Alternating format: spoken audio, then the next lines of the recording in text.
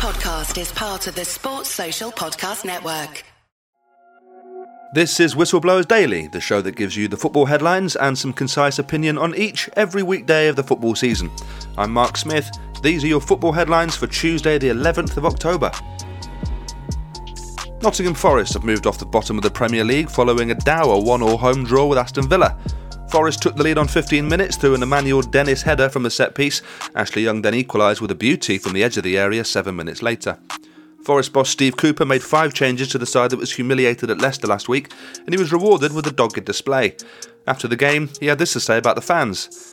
He said, "I said to the players before the game that these supporters are incredible. What they've given us at this moment is something that makes us want to give something back." Aston Villa manager Steven Gerrard is coming under further pressure following the result at Forest. Villa find themselves 2 places above the drop zone with 9 points from 9 games and only 1 win in 7. Gerrard said after the game that he needs his players to become headline writers if they're to improve on their disappointing early season form. He said, "For effort and application, a lot of our players okay until you get to a certain point. But look around the dressing room and you see Coutinho, Buendia, Watkins, Ings. I need these players to step up and provide big moments and go and be headline writers for us." Liverpool forward Luis Diaz is expected to be sidelined until December after suffering a knee injury in Sunday's 3-2 loss at Arsenal. The Colombia international had a scan on Monday and doesn't require surgery, but won't play again until after the World Cup. Liverpool forward Luis Diaz is expected to be sidelined until December after suffering a knee injury in Sunday's 3-2 loss at Arsenal.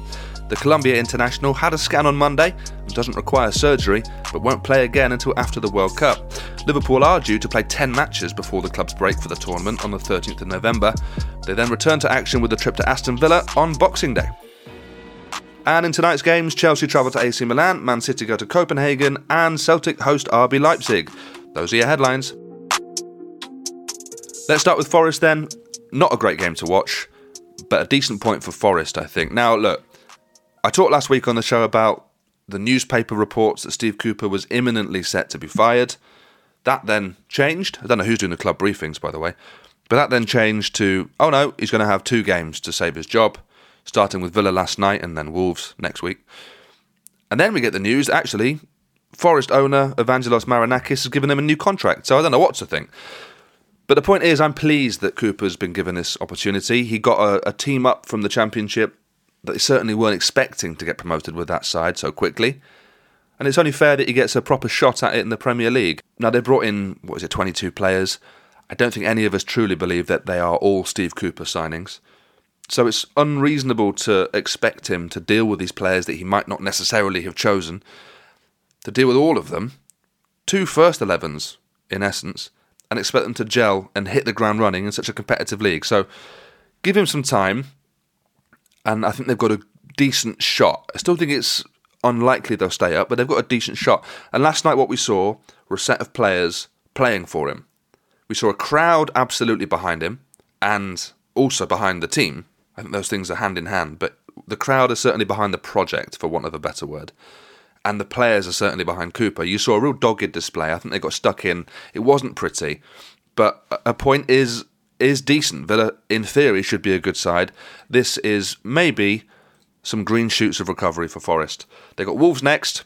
And by the way, just because Cooper signed his new contract, I don't put it past Marinakis to pull the trigger still at some point in the season. You know, you hope that doesn't happen, but I still don't fully trust that guy. So let's wait and see. Wolves next for Forest, but certainly positivity to be taken from that game last night. Let's move on. The other side of the coin.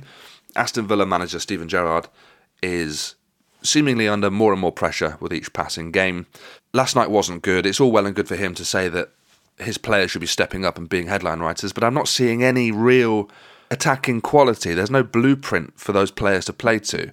You can't just chuck him in and say, "Go on, lads, you're good players, win the game for us." I'm not seeing much of a process there. And he's been there a little while now. You should start to see a method of play, a style of play. I'm not really seeing it still from Gerrard. Anyway, doesn't matter what I think. Let's talk to Tony Jameson. Tony is a comedian, a broadcaster, and most importantly for this, an Aston Villa fan. Aston Villa versus Nottingham Forest, Monday night football, and that's as excited as I got, to be honest. It was another one of those matches, wasn't it? About 4 shots on target between the two sides. I think that was the 4th match that Villa have had an XG of less than 1. it's another point, I suppose, away from home. And I suppose as Villa fans, we're saying it's a bad season. But hey, we're only a point behind Liverpool, and apparently they're in a title race.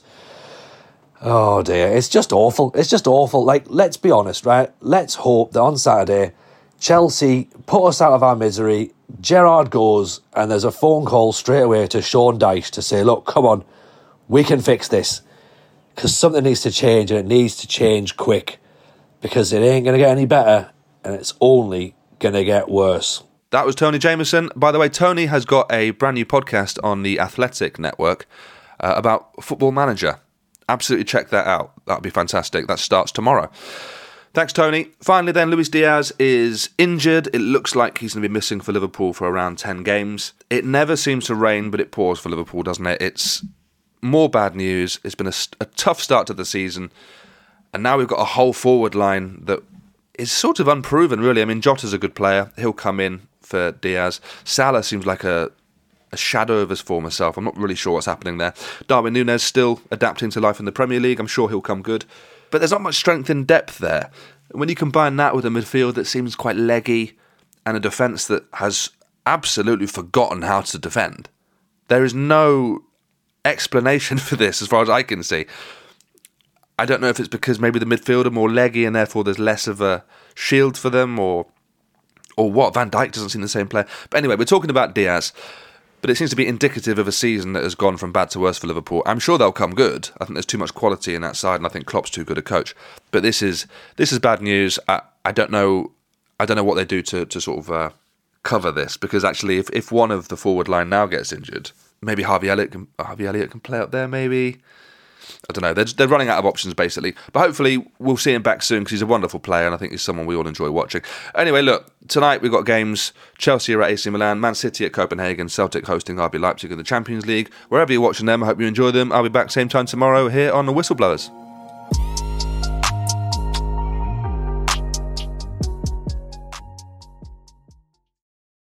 Sports Social Podcast Network.